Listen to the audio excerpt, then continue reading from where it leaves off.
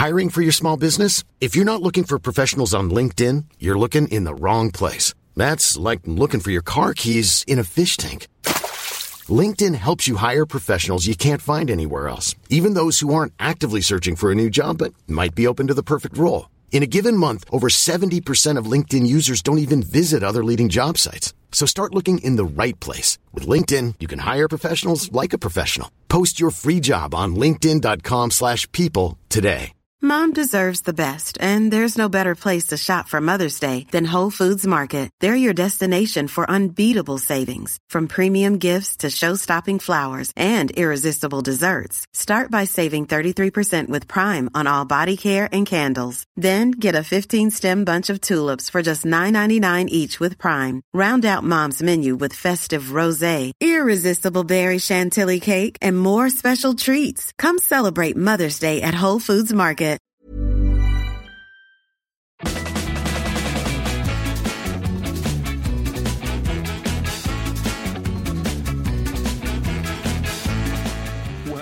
Football fans, welcome to Footy Prime, the podcast. At some point in the very near future to be renamed the Footy Garage. We don't know when. Who knows? At some point within this current wave of a pandemic, maybe not. Maybe the next wave. Maybe wave 5. Who knows? I'm fatigued. Are you fatigued? Thank Christ for these arseholes beside me, virtually. Without them, I might be killing people today. Dan Wong's here on keyboards, getting hammered on wine, looking very sophisticated. Hey, Dan. Hi, James. Glad to be here. We have. I think it's Danny Dichio, but he looks more like a young Phil Collins from No Jackets Required, circa 19. What is that? 80, 87, 88. In the air tonight. We didn't pay for the licensing for that. Take it easy with the copyright The infringement. lyrics and the music totally wrong there. Is that the wrong song? It may well have been. That's Craig Forrest, and that was Brendan Dunlop. But if you think about it, Deech doesn't look a little bit like a stretched out Phil Collins. You know, Phil's like short and stout and bald. Deech is tall and thin and bald. Has Deech ever played Phil Collins in his DJ sets? Yes, I have. Wow. That song, In the Air Tonight. All right. Okay, fellas, I need you to guess how tall Phil Collins is. 5'1". 5'1". 5'5", you say? 5'1". I'm gonna go with 5'8", guys. So he says he's 1.68, which equals that's 10 centimeters shorter than me. So he's 5'7", he says, but that's a lie. He looks much shorter. That's a lie. No chance. I wonder that with Toronto FC's new designated player signing, Jefferson Soteldo, he's listed at 5'2". Does that mean he's 4'10"? Well, Good day. We'll see when he comes into town. Well, he's in. Well, they could sure have used him on Wednesday. Hey guys. Yes, they could have. Or was it Tuesday? I forget. I don't think he changed much, guys. No. Is it controversial to say that Phil Collins solo was better than Genesis? 100%. It's controversial, or no, it's true? You believe it? 100% true. Yeah, I kind of agree with that as well. Him with Genesis, or Genesis just?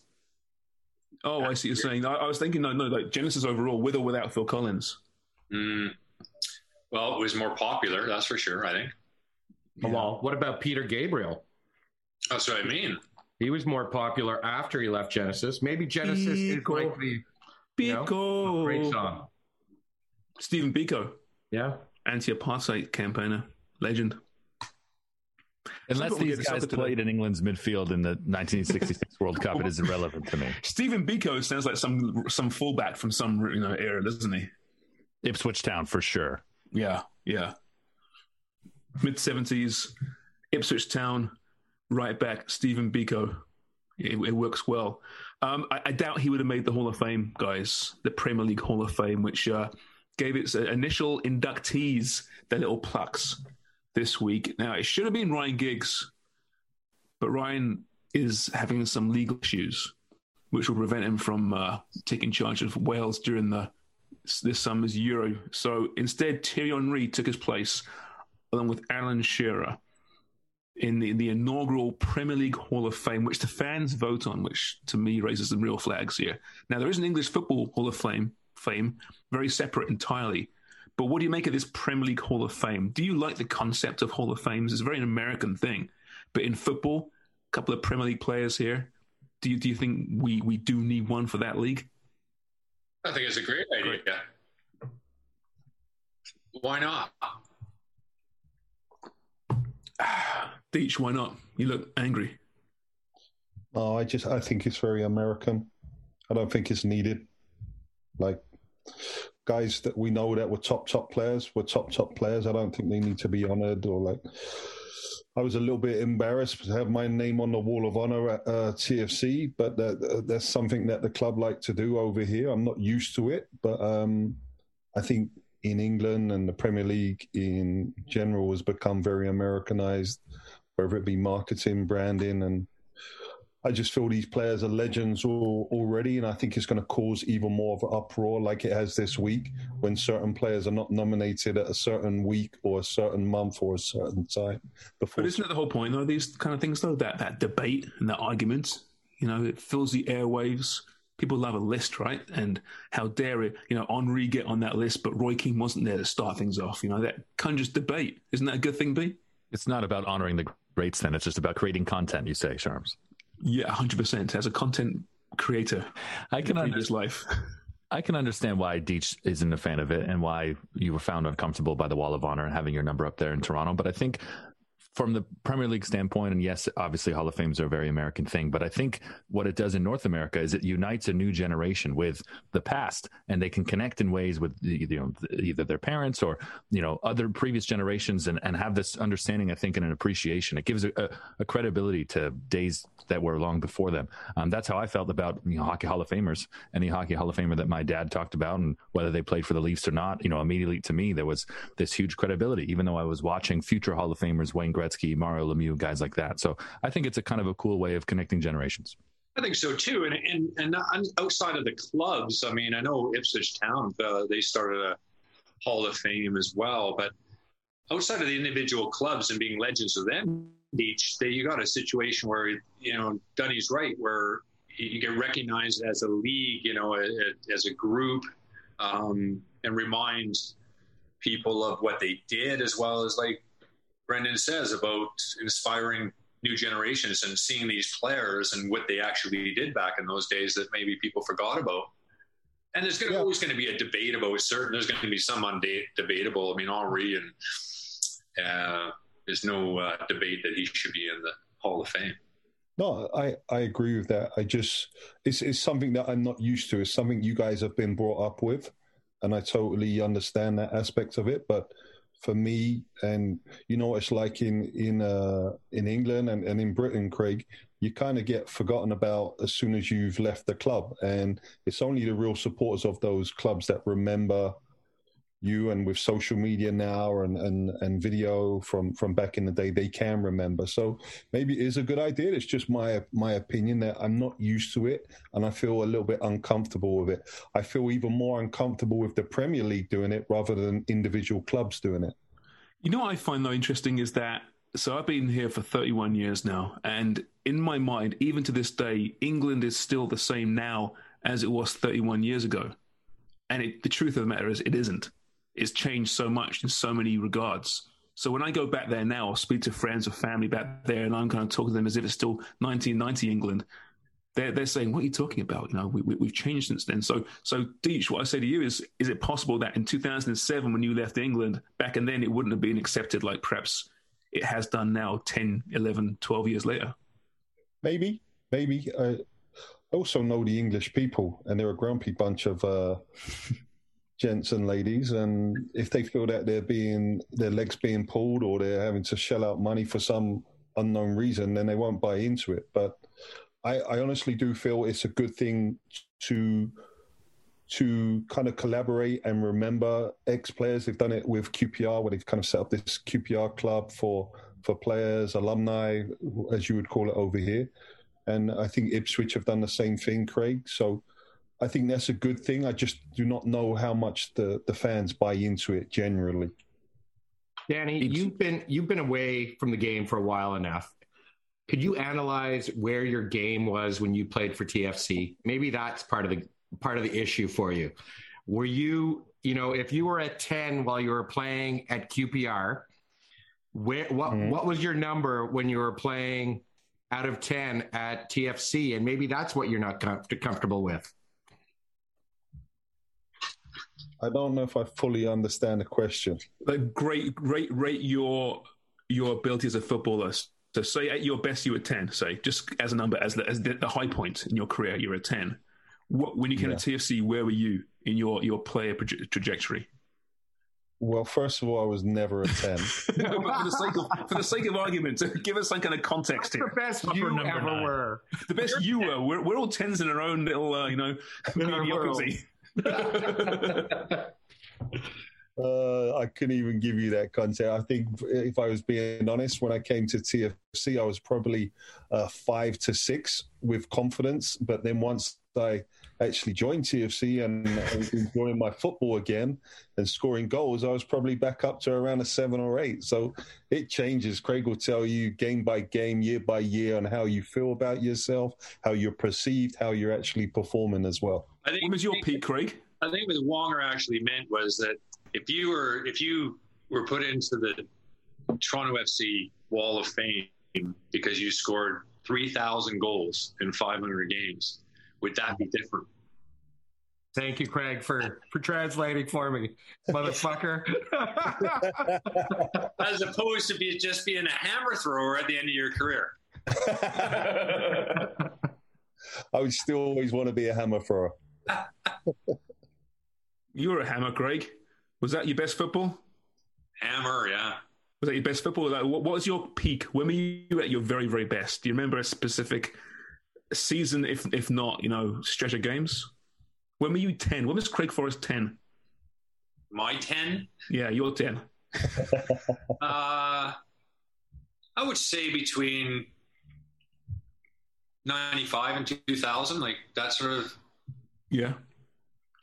Like culminating with the Gold Cup? Yeah. And the Confed Cup, I think I felt as good as I'd ever felt at that point. I think a lot goes into it as well, and age was a big factor. I remember seems like yesterday, being the youngest guy, and then everybody talking about, what you'll feel like and the differences when you get experience and all that. But it's true. It's not even so much the experiences in football. It's like life experiences and ups and downs and trying to deal with those types of things. And especially in football, being a roller coaster of emotions, it took years to get used to that. So it's like comfort level of being happy in your own skin on and off the field basically meant that you were at your very best on the field. Mm-hmm. Yeah, I felt better actually. If I was a first year of a 3-year contract, I would have actually felt better and probably played better than I would have done in the last year of the contract when some guys try to play better. I mean, I guess it's different for a goalkeeper than it would be a striker, but some differences there. We'll get into confidence shortly, but that leads well into it. Go ahead, Teach. How about you and Dunny, Charms? When can we? Well, let me say, when did you feel your best? When was you at your top? Let me put it this way: when I reach my peak, I'll let you know. Because Christ, if I've had it already as a broadcaster, dear God, I never had the big confidence. That's the thing. I think never had great confidence. When you had a good show, though, AB, how you just felt inside when you had a good show. And the bad shows never quite as bad as perhaps you thought they were. But when you had a good show, the rest of the show could have been crap. But if I felt good about what I did, I was happy. Right. Dickie or Craig or KJ or Dunlop or Brian Budd or PJ could have been useless. But if I had a good show, that's all that mattered. Yeah, that's how we go to bed at night and still wake up the next day. That was definitely how we'll get through a lot of those shows for sure. I'm also with you that if my best days in television are behind me, then, oh God, the future looks really glum. It's really, really now, glum. B. This right now is me at my very, very best. Yeah. God. Smoky lens. Yeah. It's a bit of Vaseline on the lens there. Yeah, it does look like, did you just have a shower in that room there? Because it's all fogged up like a mirror. Is it really? It's not the room. It's just there we go. How's that? Is that better? It was grime on the camera. Yeah. You just wipe the slime It's been off open in the kitchen all day, this thing. It's probably covered in flour and lard. Lard for sure. Definitely. Oh, how our lives have changed. We were just talking about the glamour of television, our $5,000 suits and $50,000 broadcasts. You know, to just to remember those days going shopping with the stylist and getting those lovely suits. Oh, I think I've really made it now, man. How many did you get? How many free suits a year? What was it? I'm sure B had more than Craig and Danny and myself. I remember the very first time that I went for a fitting, or I guess it was that first cycle anyway, because Deech had come on a few days later. But I think Deech and I went to pick up at the same time, or one of us went to pick up the stash, and Deech hands me mine or sees mine and says, "What the hell, Dunny? Like, you got 3 suits and 3 shirts. I got 1 suit and 2 shirts." And the stylist heard it and said, "Well, look how big you are." And I guess it was it cost the same price to make same material. Suits, yeah, same supply costs. Do you pay suits per square inch? Is that how it works? I think it's based on material usage, yeah. But it's style. I think style was a big difference. Is that why so many anchors are small? Oh, good point. So the networks can save money? I often joke there was a couple of aspiring anchors that had very broad shoulders, and I said, "Look, that's working against you. This place, you're never going to get on air. You're like a fridge with legs. You think they're going to pay for that?" Hey, the best one was at the Score because there were no suits, right? But you had a decent clothing budget, and you'd literally go shopping with Amy Lou, our stylist, and hit the Eden Center. And just shop there all day and just go into whatever store you wanted. I want this and this and this and this and this. And there'd be things that you wear anyway. It was brilliant. Right. James Sharman, brought to you by Zara. I got a lot of Zara stuff, actually. Hey, Zara's got some good stuff. They must have saved a lot of money on Jerry Dobson's suits then. Of course, Jerry was there for 25 years, so that maybe over the course of time it equaled out, but less square footage, that's for sure. I missed that part. But then again, we'd have nowhere to wear these fine clothes right now, so did you take some suits back with you? Did you keep some suits when you left? I definitely got a few suits, yeah. Do you know which one you're going to be buried in? Good point. I'm hoping that by that point I won't fit and then it'll be out of style. But there's definitely a nice one that if that moment came far sooner than I want, yeah, I know which one I'd pick. It's got some claret and some blue in it. How would you know your burial suit, Craig? Danny, how would you want your hair done? Oh, that's a real question, you know? Better than it is right now, I think. I'm halfway between, Quebec Major Junior League hockey player who's 24, still hoping to get drafted, and someone in the Serie A that's trying to be a manager at 30, 35, 36. And the dude. So we're kind of conflicted here in the Hall of Fame. My issue with the Premier League one is that the fans are going to vote for this thing, and generally when you give fans any kind of power, they're going to screw it up somehow because they're not thinking without that one-eyed fan viewpoint, right? The English Football Hall of Fame, which I didn't even know was a thing until I researched a bit today, have a committee of football people who decide, which isn't always the best way either. But I don't know, giving fans too much power. Not the greatest idea. How would you make it fair then? Would it be a committee?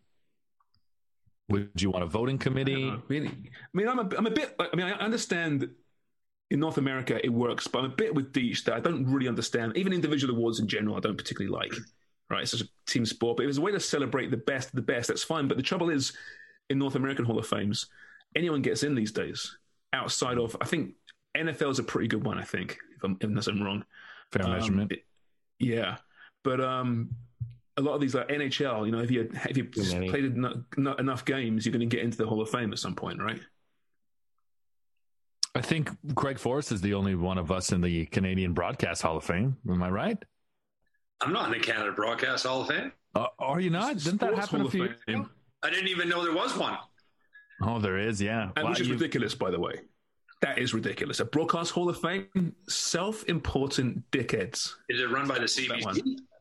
I think it's run by the government. I think it's probably Telefilm Canada. It's the government. So our taxpayers' money is going towards a Broadcasters Hall of Fame. That can't be true. Tell me that's not true. So you can remember, Graham Leggett and Vic Rauter and all of these legends and every single boss that we ever had definitely has themselves in there.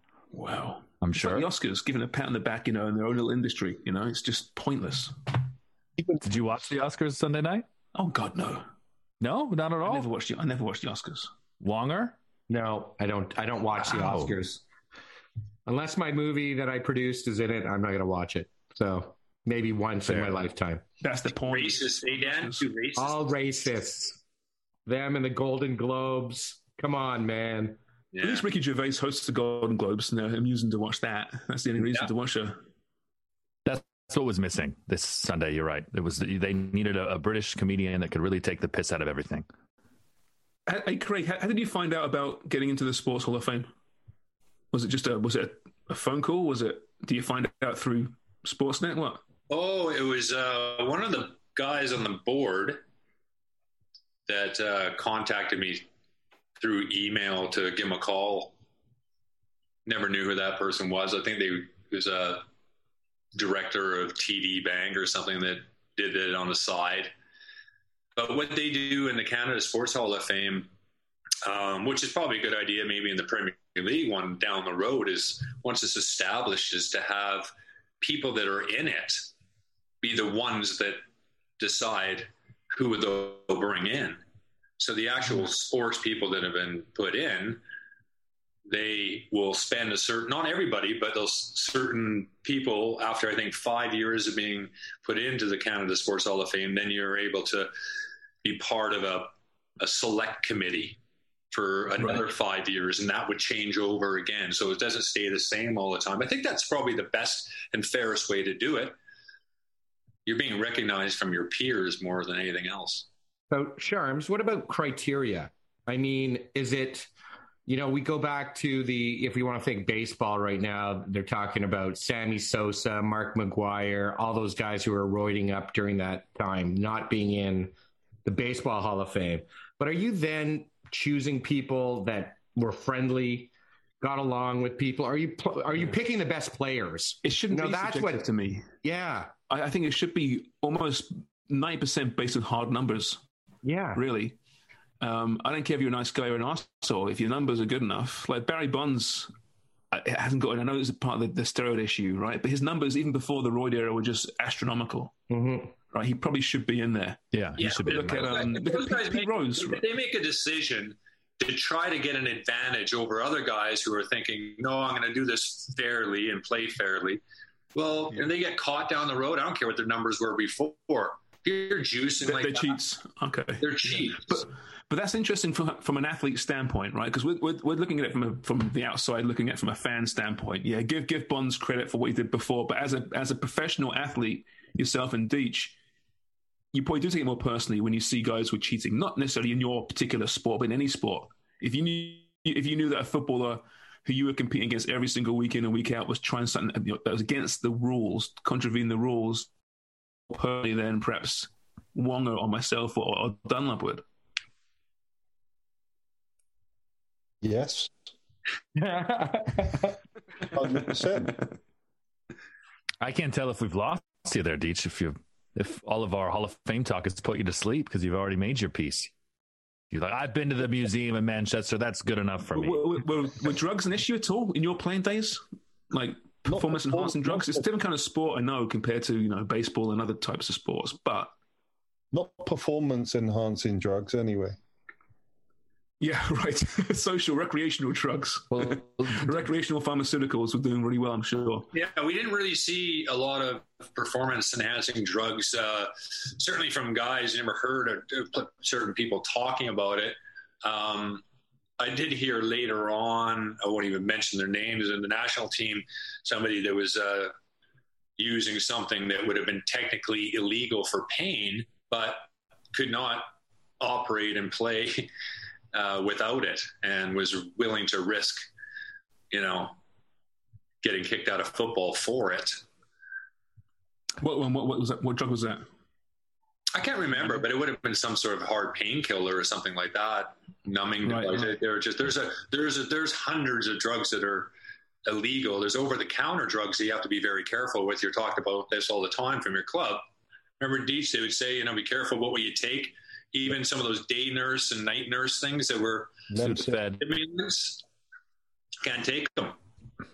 Remember the Dutch team, guys? The Dutch team that got banned from qualifying, or they got docked points in an international qualifying cycle and didn't make a tournament because Edgar Davids and quite a few guys had been nicked for blood doping. I know Davids was, yeah, for sure. I think Pavel Nedved, it wasn't Juve, was it? There's a bunch of players from Juve, though, at one point were embroiled in some controversy. Yeah, they're always embroiled in controversy. Yeah, it seems that way. Diego Maradona as well, guys, at the World Cup. Yeah, yeah. You know. Are there more nowadays? Fast forward to 2021, Deitch. I mean, is there more? I'm not saying guys are doing them, but are there more options for athletes to take, a pill to enhance their performance or the recovery at least? I've always kind of wondered about what pill you could possibly take to really enhance your performance in soccer. It's different than baseball. It's different than other sports, and obviously there is some enhancing drugs that I know that the Russians were known for it back in Europe, back in the day, where teams were going to Russia and they couldn't win games. Like, they were just so powerful at home. But this is when drug testing was not involved in European games or European qualifying, UEFA. And you just kind of think, okay, so what are these guys taking? Are they taking drugs that enhance them physically, like athletically, or is it an actual game kind of stimulant that is going to really make them high or make them like really focus for that game? So I think there's definitely those performance enhancing drugs or whatever tablets you're calling them, but I still can't. I can't believe that certain players would take something before a game, Craig, and think that it would really enhance their performance. Because, well, I think it would depend on the individual and what they were looking for. If you're looking for strength, obviously, and a steroid would... You'd be on a program. I understand that. But say you're taking something that would actually be completely mood-changing. It gives you something that makes you feel like Superman. Which is, I think, what Maradona did, throughout his life, on and off the pitch. Right? Yeah, that was the whole feeling. Well, he had a cocaine addiction, and it's a little bit different. And he's actually came out and said, I would never ever take cocaine before a game, because if anyone's taking cocaine, the last thing you want to take before entering a game of football is cocaine. So he admits he had a cocaine problem, but he never took any of that supposedly before a game. He was taking other stuff that a trainer or whoever it was in the USA World Cup said or they thought was legal, but it actually wasn't.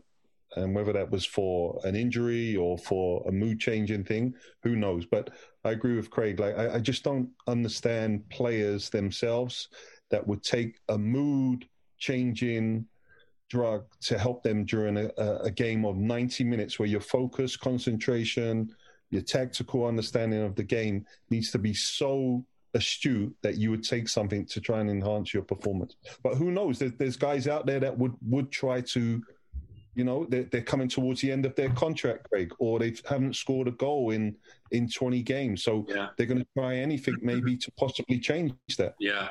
Well, if you got something that, if you're struggling, say you're an older player and you're struggling physically to get through 90 minutes, you felt good for 60, but you're unable to finish 90. You're taking something to be able to get you through that, to give you some longevity, get you a new contract. Are smelling salts a thing? Smelling salts? Yeah. I mean, smelling salts aren't illegal. They're just there's nothing to it other than it just fires up your nose, and it's just yeah. Just never seen it. It doesn't seem visually as prominent in football. In ice hockey, you see in hockey a lot on the bench, right? I guess if you want to try and prolong your game time and your game energy, Cialis might be the best way to go, I guess. If you believe the commercials I pop on my Facebook every day for some reason, don't know why, but they do. I remember when Wenger came into the country as well, and he changed a lot of the way footballers thought about their pre-game stuff, their training, their aftercare, and creatine was a massive kind of influx of creatine of use to players, and everyone started thinking, wow, this is the new way forward. We've got to take creatine tablets, or we've got to start putting it in our shakes or our drinks and stuff like that. And I know that was one thing that was keenly looked at by the Premier League and by people to say, is this a performance enhancing? Is this illegal? But it was all. I think it's still in effect nowadays. Players creatine's weird because I remember back in the 90s, it was really popular with anyone in their 20s who was, lifting weights because you take some creatine and you look bigger quickly. And mainly it's because you were retaining more water. So you won't cut as much. But for idiots like myself, for example, I thought, oh man, I can look much better by, taking a couple of creatine pills before working out. And it really wasn't muscle at all. It was just, water retention, but I'm sure there's more science to it than just that. I remember a thing called an ACE stack.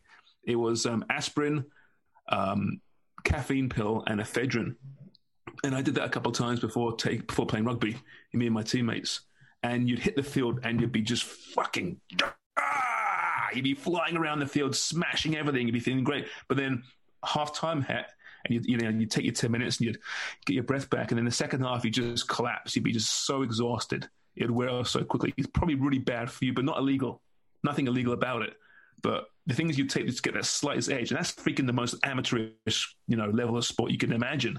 Because imagine the temptations playing professional sports and all the purveyors of this stuff wandering around the rooms and trying to connect with the players and say, hey, try this, try that.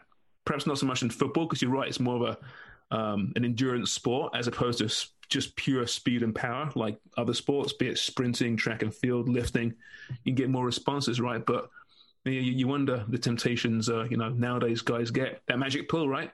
Wasn't that all the Olympic anonymous poll was, if you could take a magic pill that would guarantee you a gold medal, but it would take 20 years off your life, would you take it? And something like 80% of Olympians said, yeah, would take it. Wow. That was the desire to win that gold medal was such. If you had told Craig 30 years ago now that you take this pill, you win a World Cup with Canada, but you're going to take 20 years off your life, would you have considered it? I think I did sell my soul. Well, where's the World Cup medal, for Christ's sakes? Yeah, the Gold Cup. Screwed. World Cup, Craig, not Gold Cup. Well, hold on a minute. Salesman. Hold on a minute. You got to be somewhat realistic here. Okay. I wanted to play in the top league in the world. That's basically what my biggest goal. Premier League footballer. Yeah. So you're 53 now, 54, right? So 20 years off your life. So when's the big day coming? You better pick your suit out. Well, hey, tell us more about this meeting. I'm in the torture section of the what's going on with my life. The self-reflection and loathing? Yeah, they're not going to let me do it quickly. It's going to be a slow death. Just poor Tell us more about choices. Your meeting. No, I wouldn't. Tell us more. I wouldn't. The Illuminati. I wouldn't be that. I'm not that sort. No, I wouldn't. I wouldn't do it for a World Cup to lose 20 years, unless I was going to live to 105, and that would be 85. I'll take that. Yeah. You're still a mess, though, aren't you? 85, really. What about you, Deitch? Would you take that pill to win the World Cup with England? Lifting the Jules Rimet trophy over your bald noggin? Yeah, done. I'm no problem. Not even thinking about it. Now, Wonga, you won a Vanier Cup, right? Oh yeah, that was my dream come true. was that you sold your soul to the devil for the Vanier Cup? We've talked about this. I was out of the 40 players in the Vanier Cup on my team, I was number 28 out of the 40. I got to play a lot for the 28th player. My best I ever was probably like the top 15 players. There was always guys who were better, stronger. I was just a guy who enjoyed. I knew my top level was always going to be college football. So I told my ex-wife, one of the reasons why I'm divorced right now is I told her I'm not peaking till I'm 55. 55 is a good number. Next year, and then once I get to the top, that's my 10. So 9 at 60, maybe it'll go a little faster. I still could be amazing at 79, 80. It could be, but I mean, it could be in a pandemic still. And so who cares at that point? That's why I bought the 4 bottles of wine. What the hell? I mean, I'll take a picture of this and put it on Twitter. Your hair is out of control right now, by the way. Out of control. What is going on? Let me take a picture. There we go. I wore a hat all day. You look like the Asian Robert Smith. I was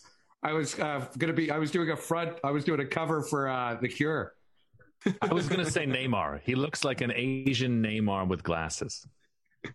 All right, listen, we're almost out of time for this first part. So we'll continue this theme, though. Confidence is what I want to get into a little bit here. And if you're not taking a pill, because we know certain pills can really help confidence, but from the sporting stratosphere, what is confidence and how fragile is it? Welcome back to part 2, and the conversation continues about Wonga's hair. Randy on Twitter, after someone posted a picture on Twitter of Wonga's hair, some bastard. Randy Pepler, long-time listener, didn't anyone ever tell him he shouldn't stick appendages into electrical outlets? Wonga, what have you been doing? Dudes, it's been a weird time. I'm humping a lot of different things around the house. You know, that's probably the forgotten victims of this pandemic have been the various household objects. Inanimate objects around my house are getting assaulted physically. Wait a second. The reason that you're the biggest purchaser of Charmin's proper pies is not to eat them? Hey, no American Pie reference here. Okay? The torch-air is my girlfriend right now. I can't even say a word to follow that up because that is offensive to my chef's hard work. I still eat it after Sharps. We no, Jesus Christ, we must get back to the football now. If ever there's time to get back to the football, it's right now, Wonga. Thank you. You've been hanging around with Nigel too much, Wonga.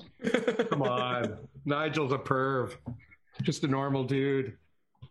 Fine pillows, attractive. And tortillas, apparently. Confidence. Speaking of, some people are very confident. Obviously, we mentioned before how drugs can, potentially, depending on what drug it is, change your outlook for an athlete. But confidence in general, I've always found it fascinating. You look at, for example, Timo Werner right now at Chelsea, right?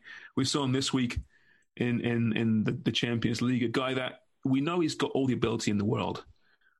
He's so talented, but just hasn't got it together. So is it confidence? So, Craig, when you played football, was confidence to you? Was it something that was innate? You had it naturally, or did you need to work on it? Was it fragile for you? Yeah, absolutely.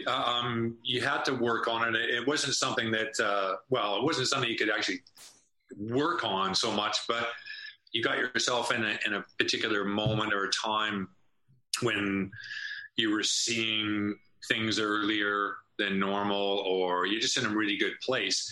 And that can change. It could be just something very slight, like a shot that you might be struggling down low to your, on your left side, or something like that could really throw you and eat at you day and night, for sure. Again, those things aren't quite as strong, those emotions, when you're older, but the confidence thing is a massive component to athletics. And you don't really know how certain people with the greatest of skills are going to deal with confidence, and whether they're going to be able to be consistent.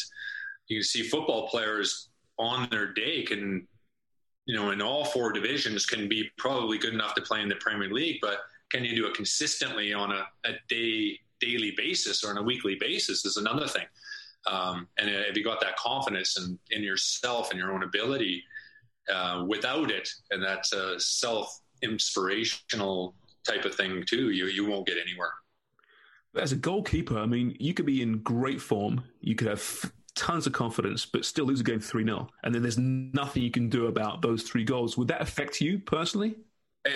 It would have done earlier in my career, but the difference between certainly playing for fun and playing professionally, for fun, you just literally want your team to win, and that's it when you're a kid and whatnot. But for longevity as a professional footballer, you could win the game 3-1 and let a soft one in, and do that on 3 consecutive games where you've let 3 goals in, you've won all 3 games. Your career is going to come to a grinding halt. You're not going to be part of this winning team. But if you lose 3-0 and you're not at fault, but you've actually played very well, and you've lost 3 games in a row 3-0, you're going to still get a new contract because you're doing your job properly, or as well as the club want you to. It's different. Yeah, it's very different, isn't it? And I guess, Deej, for a striker, I mean, the term confidence gets related to strikers more than any position, I think, because you are just kind of gauged on your numbers, fairly or not. That's what people look at. A centre forward must be scoring goals or at least setting up goals. Was your confidence fragile as a footballer, Deitch, or was it pretty strong? I think as I matured and got older, it became a lot more fragile. And I was always a player that was very self-critical of myself. Even in my younger days, I used to really kind of assess my games afterwards, whether it be in the car on the way home with my dad or just back on the bus or the train. I had that ingrained in me at a young age. And I always was one of those players that would override the bad with the good. So even though I would have scored a good goal, I would have assisted someone, I would have always kind of picked at the kind of negative in my game.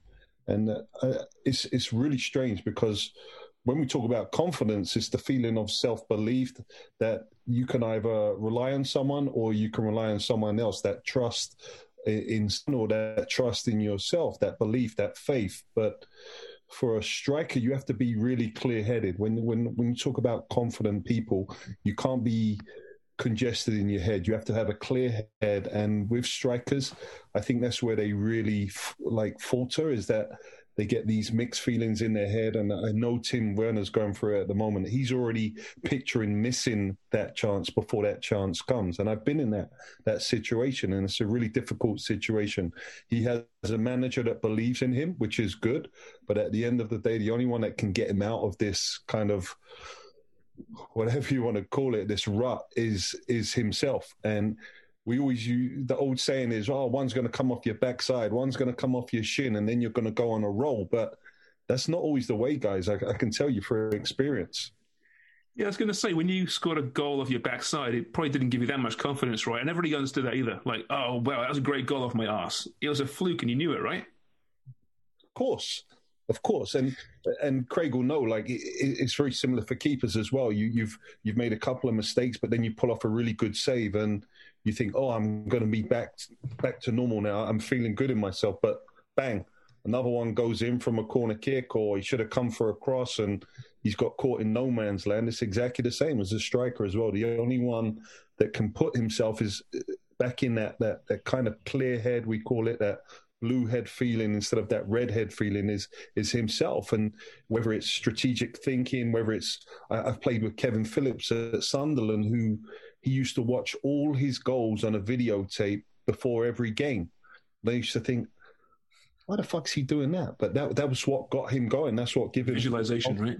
That visualization of just scoring from different angles, different areas, different body parts in scoring, and it was just different ways of players dealing with it. I remember we had a sports psychologist. I mean, Bobby Robson, when he just left Ipswich, he was further ahead than most managers at that time, and Bobby Ferguson brought in a sports psychologist, and you could see him individually if you wanted to. And me and Frankie used to go see him quite a bit, and it would be somewhat helpful, I felt. Definitely didn't hurt, but he would do group therapies as well, where he laid everybody down on the floor or in the room and talk about positive things and feedback and visualization of scoring goals and visualizing yourself hitting a ball into the back of the net. And Trevor Putney, great lad. Everybody's got their eyes shut and he's like, fucking hell, I keep hitting the crossbar. I couldn't even visualize going in there. Well, I can totally relate to Timo Werner right now because, we both look like we should be so much better than we are, at least in other people's eyes. And I also think I've missed the shot. I can see myself missing the shot before I've even got the ball. So when I do get the ball, hey, B, let me ask you this, B. I bet you've done this because I have numerous times, right? There's been those moments in my sporting career, dominated by mediocrity, where something good's happened on the field, be it soccer or, rugby, whatever, and it looks great. It was, that's fantastic, great, well done. But you know that it was a complete fluke. Yes. And Christ, I can't believe that happened. Jesus, it looked amazing, but I didn't mean to hit it that way, but it went the other way. It went top right. And you want to be happy, but you know deep down, fuck, I'm so lucky right now. And your confidence doesn't get helped at all by that. In fact, I found myself beginning to question myself even more. Well, that was Mahrez yesterday in the Man City game when he hit the free kick. He said he tried to go around the wall and mishit it. Right, yeah. But that's Mahrez. At least he's got, some centre full back on. Like, generally speaking, he gets it right. Yeah. Well, Ditch, when about 3 weeks ago, QPR has a great little Twitter feed, and they put on Danny Dicchio scores a goal, but it was a deflection. But you really hit the ball. It was like a rocket, and it was a little bit of a deflection. Did you feel dismayed a little bit because it was a deflection, or because you hit it really well and it went in and it was a great goal? Either way, were you happy? Like, how did that feel? No, a goal is a goal for me. Like, I've scored deflected goals. I've scored like shitty goals where they're just literally from inside the 6-yard box. But a goal is a goal. And again, I go back to, I was never one of those guys that I had to score in every game. I was really behind the sense of that winning the game was the most important thing for me and my team. And I was always that way, to be quite honest, since I was younger. I loved winning. I'm a really bad loser. But if I scored, it was a bonus to me. I actually enjoyed assisting goals as well. And I assisted a lot more goals than I actually scored. But again, I wasn't one of those guys. As long as the ball went in the back of the net, I really didn't care who scored. The only thing is, Deech, if you're not scoring goals, you're not going to be playing up front as a striker very long. True, but back in our days, Craig, like I was seen as the target man, and you're kind of the setter, aren't you? You're the guy that's kind of laying things off and getting in the box for a couple of headers to either knock them back in or assist. So it wasn't too much of a factor when I was playing in my prime. It was more of what else does he bring to the team in being that centre, that guy that we can play off of and get out of trouble by holding the ball up and taking a bit of pressure off of us. And if he can score a couple here and there, even better. Did you feel more pressure each when you saw the game deviating away from 4-4-2s into different formations where you'd have perhaps that lone striker up top, a little bit different to perhaps how you came through? I did, because I was mainly that guy that had to play up top by himself. And when you play in a 4-4-2, and it's starting to kind of come back again now. You're seeing a lot more teams, especially when pressing in a 4-4-2 formation. But when we went to a guy up top, it was normally like a quicker guy or a mobile guy that could break in behind defenses. I wasn't that guy. So playing up top by myself, I was kind of being manhandled by 2 or 3 defenders. And if we were a direct team, which I used to play for a lot of teams that were direct, it was very easy for the opponents to try and, okay, we're not going to win the first ball, but we're going to win the second ball, even if he flicks it on, because no one's up there with him. Yeah, it's interesting how the game can change that way and change your complete outlook on your careers as well. For you, was it a touch that would set your confidence off, Deech? Like one touch in a game, or would it have to be several touches? Would you just have a feel that, either it's there or it's not there?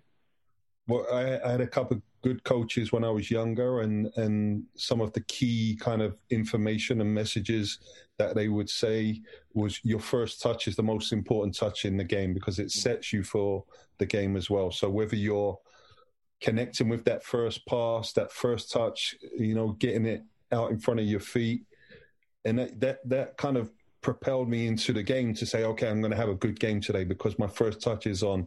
I connected with the first pass, or I flicked on the first ball to my teammate. If I had a shit first touch or a bad giveaway with my first touch of the game, then I was already behind the 8 ball, and my confidence had been shot low. So that was a key thing for me. My first touch in the game had to be right. And that stems from teaching when I was younger from a lot of my coaches. Hey, Craig, you're around a lot of big personalities of the teams you play for. Was there anyone that stood out to you as a guy that never had a lack of confidence, no matter what, no matter how it went, he just had that self-belief, or vice versa? Well, yeah. And then you had also guys with incredible belief, and you can't believe how they'd have all that belief because they're crap. They're the worst ones, right? Aren't they? Yeah, they're the worst. Go ahead, name me. I know you're thinking about me. Go ahead, name me. I know the ones you mean, though, because any level of sport, you get those guys, right? They come out and they look great and they think they are the bee's knees. They think they're the shit. And then you realize they are actually just shit. It's like, doesn't someone talk to them and say, listen, you're not that good? It's like watching American Idol, right? In the early rounds, and the terrible ones come out who actually think they're good because they've been lied to by their parents and their friends their whole lives. And then when they actually get in front of an arsehole like Simon Cowell and the reality hits, they can't take it. Yeah. They're delusional.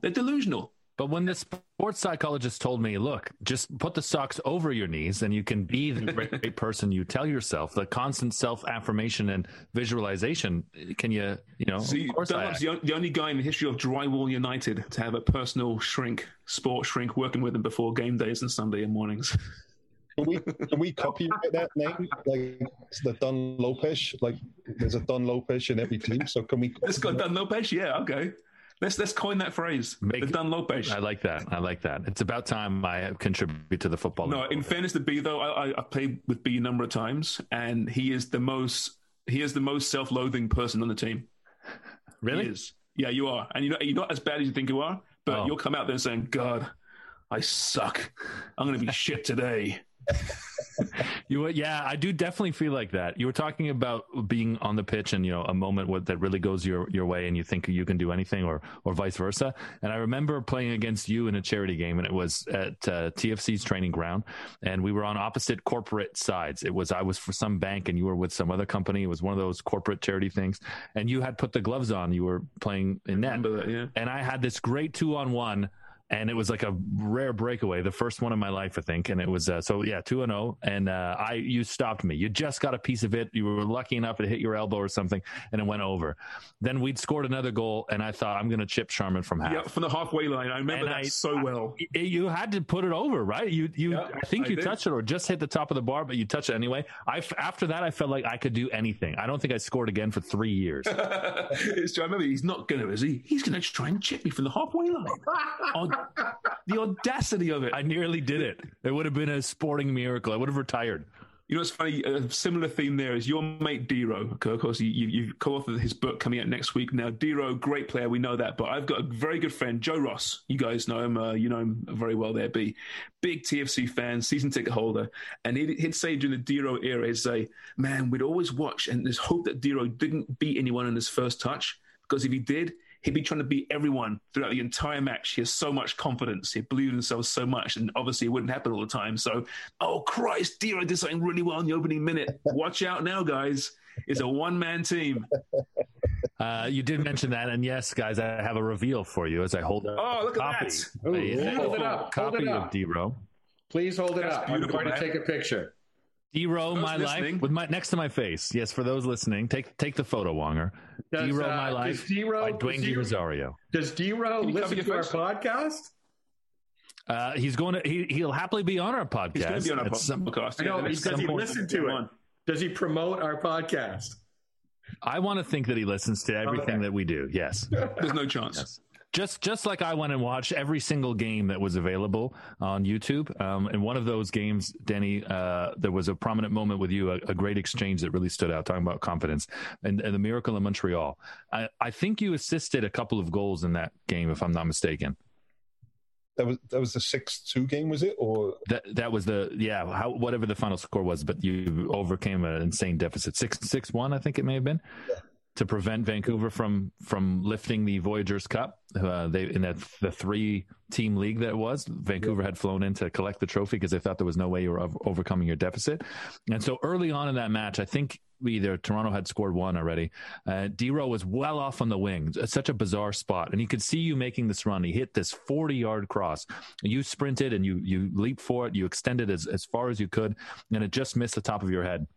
And you look at Dwayne with this, like, I should have had that. I wanted that as bad as you wanted me to have that. I'll get the next one. And after that, I feel as though I remember you being part of the next goal, and you could just tell that was bothering you. You really, really wanted that. I could see that through the screen. Yeah, I actually remember from that game that I should have had 2 goals at least, and I was really disappointed missing that header. And I had a shot that I would 9 out of 10 times put away. And I was fucking devastated afterwards because I really thought we could get something out of that game. And they scored first, actually, Montreal. Right. No, they scored first. They took the lead by a lot more on aggregate. I just felt there was something in that changing room that day, and D-Row was a big part of it, and some of the other guys, Chad Barrett was up top that day as well. Charrett. We just had a big belief, and talk about confidence. We were just, it wasn't anything that had been trained or worked on that week. We just thought we're going into our newly crowned arch rivals in Montreal. We've all been kind of thrown to the side to say you guys have got no chance, and we wanted to prove someone wrong. And it was actually a really entertaining game to play in. So you smashed your arch rivals in one of the most iconic games in TFC history, and there you are in the room at the end with your head in your hands saying, fuck, I should have scored 2 goals. You're that guy. No, I wasn't that guy, because I got brought off probably around 15 minutes to go, and we scored the last goal, which I think put us through. No, the last 2 goals. I think Guevara scored a free kick or something as well. And that, he did. And I remember doing kind of the forward roly-poly off of the bench and nearly breaking my neck. It would be great to know what that score was. I wish there was some way we could find this out. Database. Yeah, like something called the interest step or okay. something. So you're a good producer. Clearly, you've done this while we've been bantering about it and telling old memories of when our lives. I drank the rest of my wine. It's somebody I can't keep track of the TFC. Was that the Carver era? No, that was Cummins. Cummins, yeah. Cummins. Dwayne's first season. Okay, it was Cummins. Right. Gotcha. There's so many managers. It got me thinking, actually, about managers and who would we be in the current Premier League as managers, right? Who represents who we are? So I'll give you some examples first, right? I did 3 of you guys who I think you are in the modern-day Premier League, right? So Dunlop, I think you're a Scott Parker. Ooh. Because you'd agonize over selection, but it's your wardrobe selection. Not so much the actual players in the field and tactics, because Parker always looks great on the sidelines. Deitch, you're a Zizou because you're a thinking man's footballer and you're bald. That's the only comparison I could really think of there.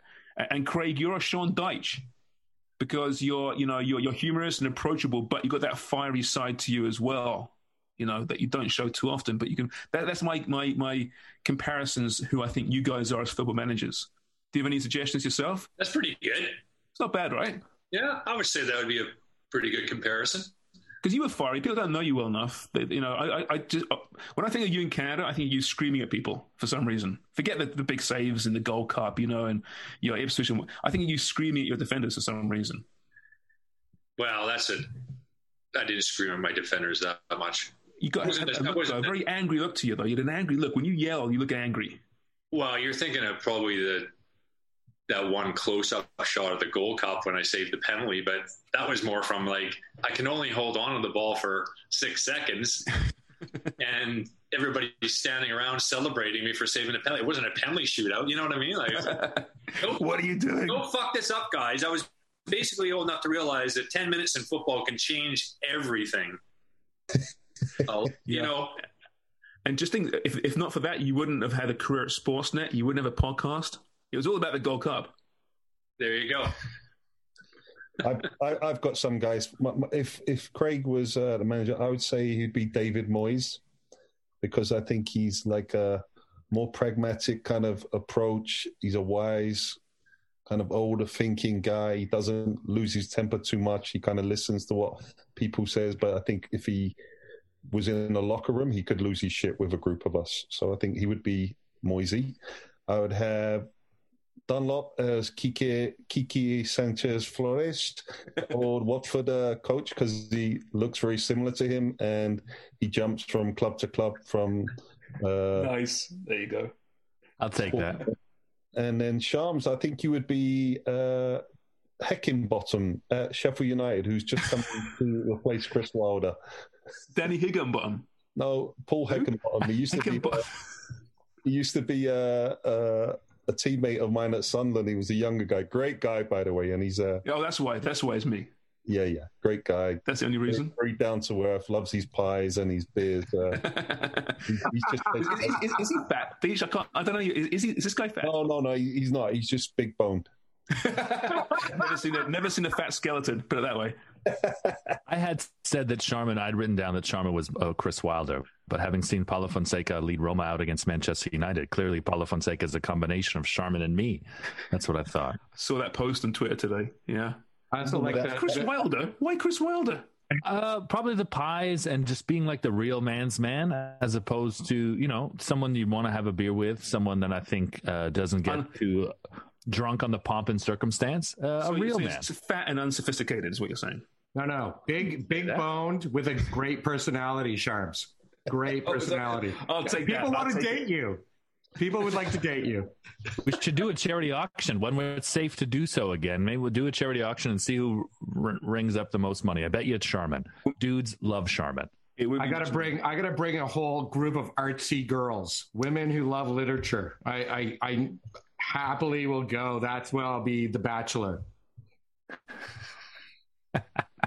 I'd written down for myself that I would be Phil Brown, because I would get the big time job and then I would do something to screw it up, gather everyone out on the pitch and yell at them at halftime and then just totally lose it. That would be me. Could be you, yeah. Phil Brown. Is there a more English name than Phil Brown? One of my biggest accomplishments at hosting and producing Hardcore Soccer Talk with you at The Score was landing Phil Brown the morning of our Monday show. He was brilliant too. He was fantastic. Yeah, he was. Remember, it was around the same time he'd saved a woman from jumping off a bridge. You remember that story? I think he regaled the story to us, didn't he? I think he didn't want to. He certainly didn't want to take all the credit, but it was in all the national papers. It was wild. I believe he was out with the team as well. I think they were out for a run, or he was out with some members of the team, and he'd seen this woman on this bridge that was about to commit suicide. He went over and he chatted her up for about 20 minutes and talked her off. Wow, look at that. Big Sam's ex-assistant, Phil Brown. Where's he now? Is he still? He's in the game still. Southend. No, they just got relegated at Southend. Oh yeah, so he's not doing too great then. Hit his moment in the sun, so to speak. Preston after those days at Hull. He was at Preston. He was at Hull for a bit, but he made his name as Big Sam's assistant at Bolton when they had all the big hitters there from back in the day when they were in the Europa, what it's called now. Right. Good team. Craig, you got any suggestions? For what? For managers who we remind you of? No. All right, thanks. I got one for Wonger. Wonger would definitely be Gennaro Gattuso. Someone who just yells so much that you don't really ask any, redeeming questions of, because you're just oh, okay, he must know. He just yells it. It makes you think that he knows everything, every formation, every scenario. That would be Wonger. Especially for football. I thought he would be more Conceição at Porto. Danny? Why? Huh? Why would Wonger be Sergio Conceição at Porto? Just because he likes to wind everyone up and doesn't shut up. He's also sipping a bottle of Duru as we speak. Was that a big bottle of Portuguese red there, Wonger? No, we got to get you on the good stuff. Negromado. It's a good Italian wine from so our boy Dicchio gets repped. It's not from the vintage section, is it? No, I texted someone and said, send me a list of the best LCBO wines under $10. The wine, Super Wine Girl. Yeah, so I just Ange. She's fantastic. Ange, yeah, fantastic. Good Italian. I'm also going to text you some of these right now, Wonger. Sharman, please continue with the program. Are they all Portuguese wines? There's a few Portuguese wines. There's one with a singing woman, Julia Florista. No plug, but if I find out who's distributes it here in Canada, we can get that. She's $8.99, and it's the best bottle of wine you'll buy for under $20. What is the main booze for footballers? I know not that many drink heavily anymore, sadly. But what is it used to be beer, of course. But what about now? I mean, what is the booze of choice? Is it a vodka soda because it's so few calories? What is it? Wine. Is it wine? Yeah. Yeah. Why is that? Because they're just going out for a little social. They don't go out and get plastered and puke on the way home like we used to. There must be some that do that surely nowadays. So I like to think old school footballers like to get hammered on the weekends after a match. It's got to be gin and tonic and vodka sodas, right? That's well. I know that they like to collect wine now, right? Footballers too. It's quite the hobby. Rich people, connoisseurs. Yeah. broadcasters, Kreger used to, he doesn't do it much anymore, but it was the Jaeger bombs for a while, Craig. We were doing Red Bull and vodkas. Oh. Just dirty, dirty drinks. I could use one of those right now. You could. Well, I'm looking over your shoulder in your kitchen cabinets, and they're all empty. So there's not much in there. He's got a bunch of pies in the freezer, though. I'm going to say, I feel bad for you. I'm going to send some pies over, Craig. Okay? Yeah, for Christ's sakes, man. We get some food in your house? I Are know. those his kitchen cabinets? I didn't realize. I see a mug. We have to send over Nanny McPhee to Craig's. I see one mug and one plate. Oh, that's so tragic.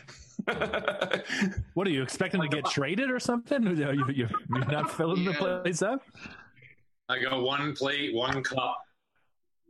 It's easy that way. Less to wash up. Far less to wash up. Well, that's it. My dishwasher's full. I need to empty it. Oh, and who has time for that nowadays, eh? Fellas, I forgot to tell you about right before we trade Craig to Footy Talks, we're the number 20th of all time Canadian football soccer podcast. So how about that? Well, there's only been 22, so are we celebrating? There's thousands of footy podcasts because it's about ranking them in the full order. So our competition isn't other Canadian podcasts. It's all of the podcasts. That's all right. Of people who download podcasts in Canada. So we're number 20 right now. Thank you. I have a cool story. I want to shout out one of our newest listeners, Darren, who's in England. He's a big gooner. He's a TikTok fan of ours. Found him on TikTok. He's a big TikTok star. He's also the same age as Wonger, and you would never know it. But he's a great TikTok star. You should check him out, Darren. He's a TikTok star.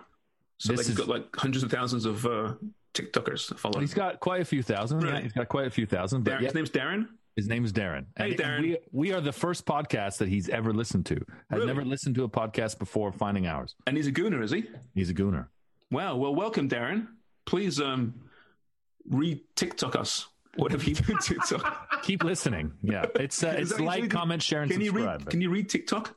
It's not the same way. You can stitch. That's one thing. If we did a few seconds, you could stitch it. So, for example, if you said, "Hey, who's the greatest footballer?" I would stitch it and then give my answer. Danny Dickio or Craig Forrest. I see. Well, Terms. Much. Yeah. Windows 95 is coming out. I think you got to upgrade your OS. I got my Netscape rocking right now. That's right. It won't Arsenal. You and your BlackBerry. It's chance you change. Jeez. Oh, yeah. You're like, go. What are you doing? You and Doug Ford are the only guys walking around with Blackberries, Wonger. I've got an iPhone 6. It puts me to shame. The battery life is about 4 minutes. Craig's always giving me shit. He's like, just buy a new one. And I'm holding on to it. There's the pot calling the kettle black, hey, Craig? Oh, yeah. Longest just time. Empty cupboards. Craig could have got a new iPhone every 2 years at Sportsnet. He had the same one from about 15 years ago.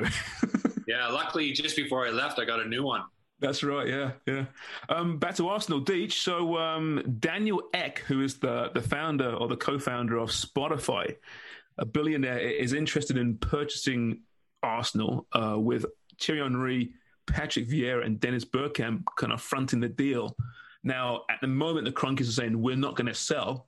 But is this the first example, do you think, of seeing some pressure coming out of the Super League failure that these billionaires now popping up as maybe alternatives? Yes. I hope it materializes, but I think Craig will allude to it even more that the Kroenkes are not going to sell. They don't want to sell unless some ridiculous offer comes in. I think unless there's more peer pressure, fan pressure, then Arsenal are stuck with these guys for the long haul.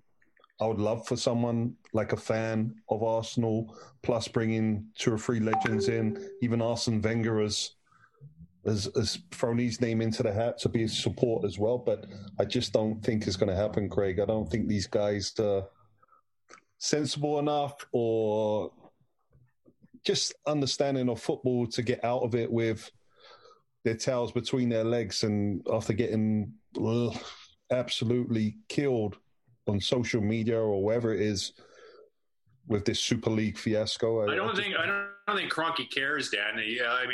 He moves St. Louis Rams just to Los Angeles. He doesn't care about people slaughtering him. He's nowhere to be seen around Arsenal Football Club. I don't think they're motivated like just to sell. And you're right, unless they actually get a massive offer, that's not going to happen. He's going to keep control of that club for the time being. And there you have it. Sorry, Daniel Ek. Find yourself another team. Lifelong Arsenal fan, apparently. He's Swedish? Is that what he is? I think he's Swedish. Yeah. Maybe. So where's the Arsenal connection? Freddie Lundberger's Yeah, I think he just grew up supporting them when he was younger. That's by all accounts. I was reading the story the other day. He loved Overmars, Freddie Lundberg, Dennis Bergkamp, that kind of era. I have to explain my Aston Villa fandom all the time. And when I got to explain it on Twitter to Dion Dublin, who is the reason I like Aston Villa, that was the peak football fan moment for me. That is pretty cool. Yeah. So he actually responded to you, did he? After all those tweets to him?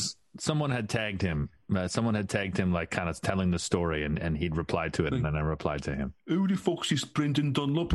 He keeps tweeting me. Been years now. Fucking hell. I may as well just respond to him. Get him out of my hair. Yeah. Well, I did have to lie and say, look, I have a house that needs renovating. Would you come have a look? And so that piqued his interest. That's what he does now. Guys, we're getting set now for part 3 as we're running out of time on the window here. So let's take a quick break, and then we come back. We'll get to our footy picks to close off the show. Welcome back to part 3 of Footy Prime, the podcast. All the good stuff happens during the break.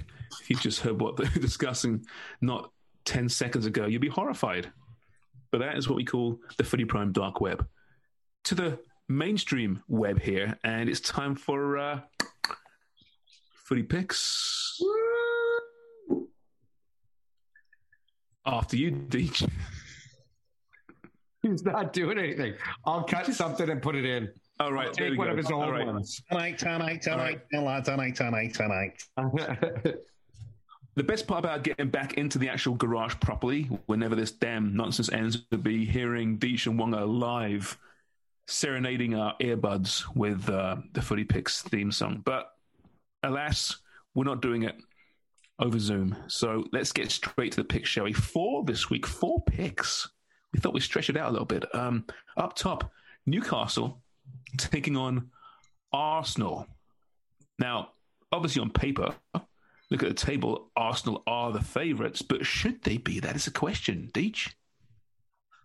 Ooh, it's a tough one. And it's at St. James's Park? That's right. So this game's got to be played on Sunday or Monday because Arsenal play today. So they lost today, by the way. Lost 2-1 to Villarreal. Yeah, I watched that game. They were very poor in the first half. Ceballos got sent off in the second. Villarreal was very good. They could have went 3-0 up, and I think that would have been game over. But Saka got a penalty kick, and Pepe put it away. It gives them a little bit of life for the second leg. But Arsenal just not impressing me at the moment. Just, I don't know what it is about them. It was very, very interesting seeing Emery, Mr. Good Evening, on the bench tonight for Villarreal. But they're missing guys. They're missing Lacazette. They're missing Aubameyang, came on for the last 8 minutes, and they still don't look like they're going to score any goals. So Newcastle pulled a couple of upsets in the last couple of weeks. Draw, 1-1. By the way, last week's draw, I think Craig called 1-1 Liverpool-Newcastle, didn't you? Did he? Yeah. Good on you. Nailed it. Greg's been really good. Game that was. Newcastle's luck is run out, though. I think they're going to be a bit fortunate, and I'm going to say Arsenal are going to squeak it 1-0. 1-0. Hey, does Arteta make it to next season? Not if he doesn't win the Euros. The Europa, sorry. Oh, yeah, you think so? He's going to win that? He's going to win a trophy? Arsenal fans are not happy. They're not happy with him. They're not happy with the style of play. But who are you going to go and get? Daniel Ek can get whoever he wants. He's a billionaire. But it's true, though. I mean, what is Arsenal now? They're still a team with huge potential from a commercial standpoint, but they're an absolute disgrace on the pitch. Complete mess. Do you feel like Kroenke would start trolling the fans? Like, you say who they would get, they would sack Arteta, and they would try to hire Ryan Mason just to troll their own fans. Just troll the fans. Dude, that's not unheard of. You heard about the guys in basketball and the Knicks. If you say anything bad about Dolan, I know I'm bringing different sports, they'll kick you out of the stadium. They like Spike Lee was walked around. This is if these guys are arguing against certain things, no one wants to go up against a billionaire. They'll walk you right out. Hey, listen, if I'm a billionaire owner and I spend hundreds of millions of my own money on this football team or basketball team, I'm going to be a freaking dictator as well in that stadium. That's my house. You don't like me? Get out. I'm sure that the Cronkies have someone, listening to every mention of their name over the internet. And Craig Force will never be allowed in the Emirates after calling him Snuffleupagus. No NFL games, no Premier League games in the future for you. Yeah, who cares? Cronky can't touch us. Your Twitter feed was going crazy, Craiger. Literally, You were losing your shizzle last week. I know. Somebody said, "Why didn't you have a go at your old club, Chelsea?" I said, "No, I just ran out of rage. I didn't." Well, the European Super League teams actually had a terrible week, didn't they? Domestically, big hangover, and not too many tears were shed. B, have you given us your scoreline for Arsenal Newcastle? I'll go Newcastle 2, Arsenal 1. Okay. Next up, two clubs who are very much the people's clubs, Everton and Aston Villa. An interesting one here. B, let's start with you. It's your boys, Villa. Yeah, Villa's been lifeless without Jack Grealish, to be honest. And Everton are nothing like the team that were in the top 4 for the first month and a half of the season and lighting the world alight. So this one, I think, will be a bore for the neutral, but enthralling for fans of Everton and Aston Villa. So me and Roger Bennett will be tweeting constantly, and it's going to end 0-0. Wow. Craig? 1-0 Everton. 1-0 Everton. Okay, a low-scoring affair so far. Deech, do you concur? 2-1 Villa. Get in, Deech. 2-1 Villa. God, imagine if you had played for Villa. I've thought about this a lot, It would have been amazing. It would have erased any thought of Peter Crouch, because there haven't been too many giant front men. No, there was. There was that Serbian guy who's about 6'8". Who was that again? Remember he played for Villa for one season? Kovac or something like that. Yeah, Libor Kovac. No, Villa. Libor Kovac. Was it Vidic? Villa had Ian Ormondroyd. Oh, jeez, yeah, he was huge. He was like Rodney out of Only Fools and Horses, but he was even taller. But no, they had a couple of big strikers. Dion Dublin, big target man. Well, Peter Crouch was there for a bit, wasn't he? Yeah. Crouchy was there for a bit. So, okay, let's be honest. If Danny played for Aston Villa, our boy Brendan Dunlop would be sleeping on his porch. He'd be like, "You really played for them? Are you sure?" It'd be tweeting him more than Dion Dublin. Think about that. Right. Continuously. Constantly.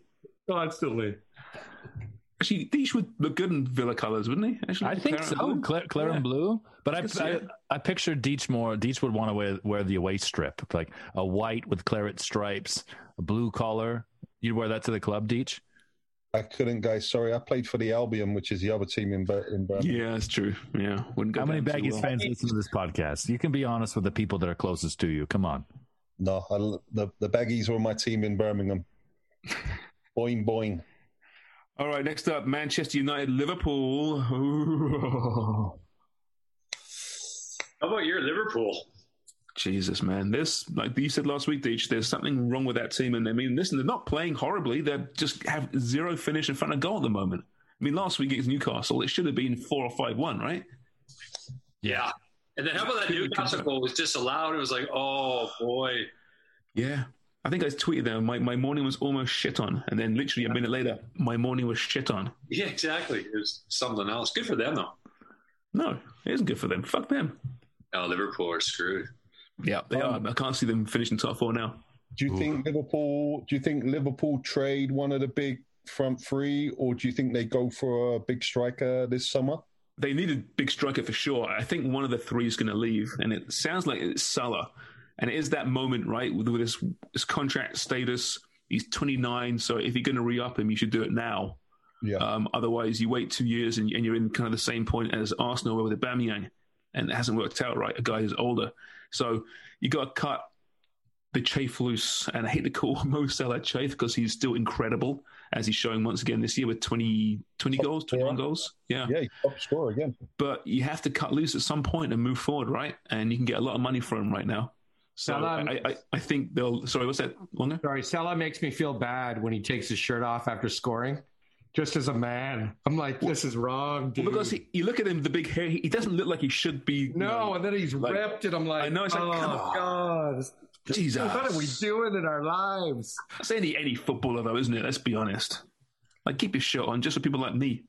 Yeah, make us feel good, Sharp. I know. Exactly. We hate ourselves already enough as it is. Thank you. We don't need to be Saturday morning seeing 8-packs running around the field. If you're uncomfortable, as opposed to littering my front room's floor. Wonger, if you're uncomfortable with seeing how Mohamed Salah looks with his shirt off, do not look up Adebayo Akinfenwa and see, because on the pitch he looks like a kind of a fat man, but he is a swole, NFL tight end with the weight of a lineman, giant man, and now a goal scorer in the league championship for Wycombe Wanderers. Jesus, I remember that guy. Yep. That's the guy we talked about him. Did we? Beast mode. Yeah. Beast mode. Who's the best physique? Craig. Where's Craig gone? He's buggered off. He's gone to put the dishes away out of the dishwasher. Oh my God. All right, Deej, let's go you, Deej. Who had the best physique, the one you respected the most as a footballer when you played? One guy went, holy crap, that guy's freaking just cut. No, there was a couple of guys like that were ripped, and I think Collins was one. He played at Dortmund. He played at Fulham for a bit. John Collins. Yeah, but he had like a ridiculous diet as well. So he would eat certain foods. He would eat pasta with no sauce. He would never go out for a Chinese takeaway. He wouldn't drink any alcohol. Racist. He was ripped. He was ripped as anything, but he was weak as shit. Really? So all these guys were like cut, ripped, everything. But when you come onto a field in like a combat or a 1v1, they were just weak as piss. So that's true, isn't it? I used to call it gym fit, right? Guys who are really fit because they're at the gym, lifting weights. But when it came to playing a sport, they were useless. I love those guys. What's that? Bar stars. Yeah, bar stars, exactly. They look great at the bar, but they're absolutely shit out on the field of the court. Yeah. Yeah, I'll take either or personally. Well, you, Craig, was the one dude that, teammate or someone that you thought, holy crap, this guy is just ridiculously in shape. Puts me to shame. Julian Atkinson comes to mind. He was just an athlete, natural athlete. Yes, and strong in every way. Mm-hmm. That reminds me of Kevin Durant, the NBA guys, bench pressing 185 pounds. Kevin Durant couldn't do one. Really? Oh, yeah. An all-star and a Hall of Famer. But you look at his levers and how long they are, right? It's a completely different thing than having short arms doing it. That is true, right? Especially the powerlifting of that. Those long, thin arms. Oh, yeah. He had pretty weak Achilles tendons too, didn't he? 7-foot wingspan, but yes, weak Achilles tendons, what's resulted in a Toronto Raptors NBA championship. So that's right. Most of our listeners will be quite happy with that. Well, the Olympics have a lot of Belarusian weightlifters. They're 5'2", their arms are about this long. Yeah, that makes sense. Oh, over my head, and it's hitting the top of their head. Male, might be female. We don't know. They have nubs. Back to your 20% of the Olympic athletes would say no. 80% would say yes to the gold medal. Yeah, for sure. Take as many drugs as you want. Jack me up. I want that gold around my neck. All right, back to this game. Man U, Liverpool. Greg? Man U, Liverpool. Liverpool 2-1. All right. Ooh. B? Really? Oh. On current form, I'm surprised. Really. I like it. I would go with United 2-1. Mm-hmm. All right. Deesh, did you give us your score? I forget now. No, but I think this is an end-of-season game. Both teams kind of know where they're going to be. I really don't think Liverpool are going to drop into that Champions League spot now. United have got second place kind of lined up along with Leicester who are fighting. I think this is going to be a really boring game, guys. 0-0. All right. Finally, speaking of boring games, Burnley, West Ham. The Claret and Blue Derby. Big game for West Ham now, right? I mean, it's enormous, and they should win this thing. But Burnley, surprised most last week with a virtuoso performance. So it's coming down to West Ham, who have injury issues. We know that they continued, right? But they have to win this game. Is that West Ham? At Burnley, I believe. Yeah, Burnley. 1-0 Hammers. 2-0 Hammers. 2-1 Burnley. Come on! He won't get on the bus, Craig. He just won't get on the bus. The question should be asked, though, do these games actually happen this weekend if there's a social media blackout, which there will be courtesy the Premier League teams to combat racism and hate across social media? Taking a stand, it's something, I suppose. We'll see if it has any effect, but I applaud the idea behind it. Less pressure for the players this weekend? Yeah, if you're going to play a crap game, you want to do it this weekend so you don't get slated on social media. I think it's a good idea to bring attention to it because it's definitely on the increase. It's statistically speaking, I think it's like 40 racial hate on the social media is up like 42%. No surprise there. And there are other sports joining in the two. Apparently British cycling, English cricket, the Premier League, of course, Premier League rugby, and of course, don't forget, Lawn Tennis Association are also boycotting. The LTA, are they really? Mm-hmm. Do they have an issue with this? I mean, tennis fans generally are a little bit more cultured, shall we say, and intelligent than, say, football fans. I mean, do tennis players suffer hate? I know this is more than just it's sport as a whole, I understand that, but do tennis players receive Apparently hate? so. Apparently, the problem in tennis is coming to the women, the abuse of the women players. Yeah. And they're not exactly embracing the BIPOC female players who are superstars. Naomi Osaka gets a lot of hate, and she's one of the best women's players in the world now. Yeah. Well, we'll see. I guess taking a stand to some capacity. Deej, I know you've got an idea about another angle, another way to combat this. But going on to what Craig said, I just don't think a social media blackout, whether it be for all the sports, the Football League, is going to achieve absolutely nothing. For me, education is key in primary schools, kindergarten, what you call it here, junior schools, all the way up to high school. We don't do enough in the younger age groups and the younger generation to really try and push this through. What is a social media blackout going to achieve? Well, DJ, I think what they're doing is not so much by educating the individuals. It's about the social media companies doing more to police it.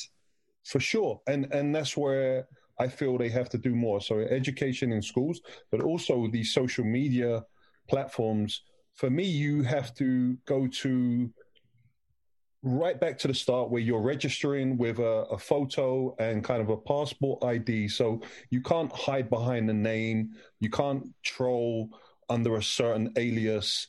And then you're basically talking to anyone you can, spouting whatever you can, whether it be racial, whether it be homophobic, whatever it is, and you can just get away with it. But if they clear up with the social media platforms, they have the understanding that they can do it. They have the power behind it. They have the money where they can just rewind everything and say, okay, if you want to renew your account, this is how we're going to do things now. Mm-hmm. So they have the power to do that, but I just think this is the wrong way in trying to achieve something. I really do. I think that I don't mind it. Honestly, I think it's a good idea because I think that they should be putting more pressure on them because Facebook and Twitter don't do enough. They're getting better, but the bottom line is if they have somebody policing it, one person's looking after 50,000 different accounts, things are getting missed all the time. And I don't think criminally they're coming down hard enough. Although in England, I know that they will and have gone after individuals for. Yeah, it's against the government too. They want the government to enforce these laws, these hate laws, social hate laws as well. It's important. I think you're right. It's about policing it, and I wonder if shutting down for one weekend will have the desired effect. It will at least raise the conversation, right? But if they said to Facebook, to Twitter, we're just not going to forget one weekend. We're not going to open our accounts until something's done, that would force their hand. The trouble is, Twitter and Facebook and Instagram, TikTok, they know that these clubs also need their social profiles. Yep. Right? It goes both ways, right? They need it. They got to push their brands. Their brands now are more important than ever before, and this is their chance. So, yes, we know what they should do, but these massive businesses understand that. Don't think you just leave us, because you need us as much as we need you. Yeah, that's absolutely right. You're bang on, and they do know that. And there's also a really good side of social media, that connection to your players, your club, and your fan base as well is really good. That's a really good thing about social media that has really changed the game in a positive way. But the abuse, it only takes one person out of 100 on your list that's gonna. But Deej, you were gonna talk about what was your approach? You talked about like props to some of your friends and stuff. So I was thinking not to go against what they're doing this weekend, but I was going to try and think about how we could celebrate certain prominent people of Black or Asian race that really kind of lifted me when I was younger, that were mentors, whether it be as coaches, whether it be as players that I admire, whether it be as music artists.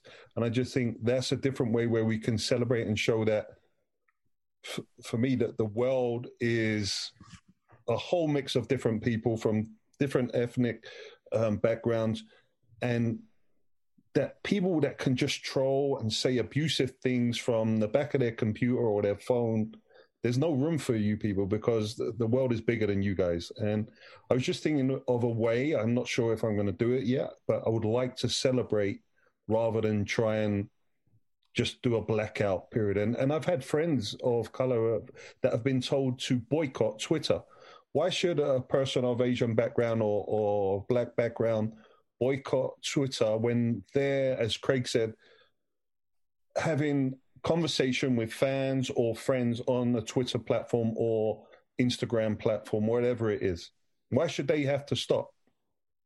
Yeah, that's a valid point, right? And I think, Craig mentioned it as well, there's the negativity. It's a vocal minority, obviously, but it's also a lot of greatness out there as well through social media. It does a lot of good things too. And that shouldn't be drowned out by this tiny group of haters, but we have to get rid of them somehow as well. And the great thing is Craig's thinking now, where you don't get to see this behind his empty cupboards. There's a lot of thinking going on while he's vaping. Is that his thinking chair? It's Craig's thinking chair. Hey, look what I had for dinner, because he's got a can of baked beans. What is that? What's in the can too? Oh God! Did you put that on a slice of Wonder Bread and throw it back, or what? I had no time for that. I haven't got any plates.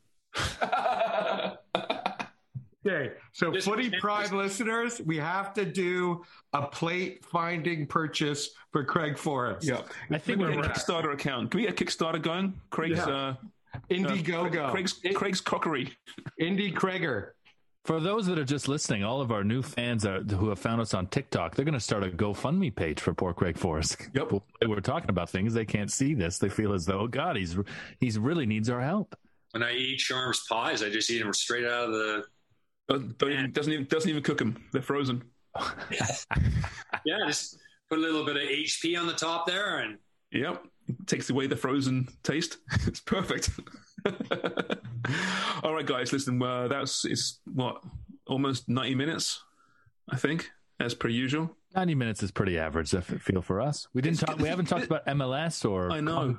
This is good. Well, I didn't even know it was happening this past. Well, Danny's travels too. Yeah, Danny's leaving soon. You're leaving next week? Next Saturday, yes, fellas. Next Saturday. Okay, so we'll speak to you before then. Yep. At least hopefully during then as well, but we'll be back on next Thursday. How many are going down, Deech? We're probably taking a squad of around 23. Oh, I want to be one of them. Yeah. Would you really want to play for TFC too, Wonger? I would go just to follow Danny, me and Danny on the road in Arizona. Could you hire us, Deech? Could you hire one of us, Deech, in any capacity to join you on the road? And what would that position be? Well, if one of you can get like a Winnebago or like a mini camper van, because I'm thinking about doing a little bit of a side job as well. as well as coaching football, because I'm in the middle of the desert in Arizona, and I've been watching a lot of Breaking Bad lately as well. You're talking about the camper van in the Winnebago. I thought you were watching Nomadland at the Oscars there, big Oscar winner, and you want to rent out the Winnebago. Yeah, I want to watch that. Hey, listen, some of the MLS games this season so far, I'd rather be smoking meth. No, hey, you can't say that now. You can't say that now. Let me shock you with a stat here. They're averaging 3.3 goals per game. Last weekend was 44 goals in 13 matches. I like defensive battles. You know me, B. Yeah, you're all none of this open football nonsense. Hey, Joe got Benito in my ass. I didn't get to bring it up when we were talking about confidence players, but talk about a guy who's really found his confidence again in Chicharito. Former Hammer Javier Hernandez has bagged 5 goals in 2 games. And after a horrendous season last year in a very difficult year for a lot of people, but personally a very difficult year for him, it's great to see him succeeding for Greg Vanney's Galaxy. Yes, and you can always judge a lot by the first 2 games. Well, that and B got to put on his announcer voice. Did you guys notice that? Yeah. He literally went full announcer there. Did I? Yeah. Oh, that's why I was melting. Okay. It's the microphone. It's not me. It is. All right, guys. Well, it's been a lot of fun. Everyone be safe, and hopefully soon enough we'll be away from this horrible Zoom life and get back to where we should be, in the garage, drinking and smoking. I think you said that. I think you said that a year ago today. Yeah, I know. I think you did too. It's been a rough week, man. Jesus, I want to smash something. Anyway, we'll be okay. We'll get through. Dougie to pull his finger out. Yeah. Please do. Dougie, not Dunny. He said Dougie. Dougie. Yeah. Oh, yeah. Finger out. He's going to pull his finger out too. I have to tell you, though, he looks rough. He's gained about 600 pounds. He's ashen. That guy has not been making a lot of good decisions. He must have COVID. He's looking allegedly. He's looking very Robbie. It's like being in a team that's going to be relegated from the opening whistle, opening kickoff of the season. You know they're going down. He's probably going to fight at some point. He won't be rehired, but he's not going to quit because his ego's too big. Yeah, he's Norwich. He's like he's Sam Allardyce. No, because Sam will actually make it work in the end. It's amazing. In the football world, it really doesn't mean anything in the whole scheme of things. You get fired, you lose a few games, you get kicked out, you make a whole bunch of bad decisions as a politician. Yeah. Wild. So you cost a few lives in the process. Huh? Yeah. You still get to see out your 3 times in a row and still being the coach. You get to see out your 4-year contract, regardless no of how poor your team played. You're right. Maybe next Thursday, we'll see who is Doug Ford in the world of football management. Think about that. Derby County, that season where they had 11 points. There's got to be an overweight coach. Who's the most overweight coach? Overweight coach? Well, we got to start from there. Martin Yule. Apparently, the new guy at Deesh was making fun of me earlier today. The big bone guy. Chris Wilder. Great personality. You know who he is? He's the old Mexico coach. What's his name? Oh, the Slug. Love him. Absolutely. Was he called the Slug? Oh, it's on the tip of my tongue. He was always shouting and no Google last time. Yeah, no Googling. Slug. It's Herrera. Herrera. Yeah. Club America's old coach as well. Yeah. You know why Craig is nodding his head? Because he partied with him. Probably. Like, Doug? Yeah, he's awesome. He made me look skinny. Steve Bruce is pretty big. He is, but he's likable though. Right? Yeah. Everyone loves Steve Bruce. Well, we weren't talking about likability, were we? Oh, just comparisons. Politics. Here, real quick one. You know how we often say that who would you like to have dinner with? Who would you like to have a drink with? Who would you like to be like caught next to at a bar? So you get, you've gone up to the bar. You're all waiting. There's only one busy bartender. Who do you want to be stood with? You get 3 people. Thomas Rongen, the Mexico Herrera, and Craig Forrest. That would be my quartet. Really? Pretty good. You know what? I got to think about that. Well, next week. Well, I will get Elena to sing a song. Next week, we'll pick. No, we've got 2 minutes left in this window here, so we better get out of here. Let's reconvene next week, and we'll discuss that 3 people at a bar, and also Doug Ford as a football manager. All right, everyone, thank you so much for joining us. We're back again, same time, same place next week with more shenanigans and nonsense. Until then, cheers for listening.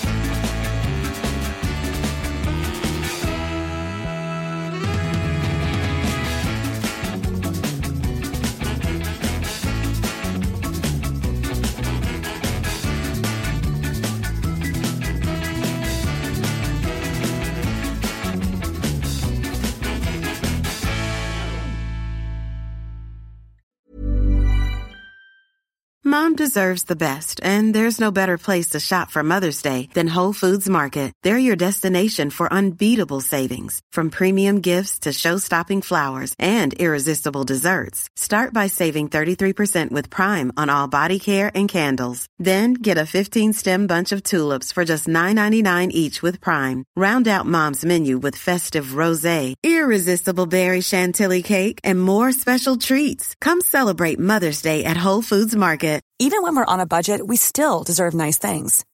Quince is a place to scoop up stunning high-end goods for 50 to 80% less than similar brands. They have buttery soft cashmere sweaters starting at $50, luxurious Italian leather bags, and so much more. Plus, Quince only works with factories that use safe, ethical, and responsible manufacturing. Get the high-end goods you'll love without the high price tag with Quince. Go to quince.com/style for free shipping and 365-day returns.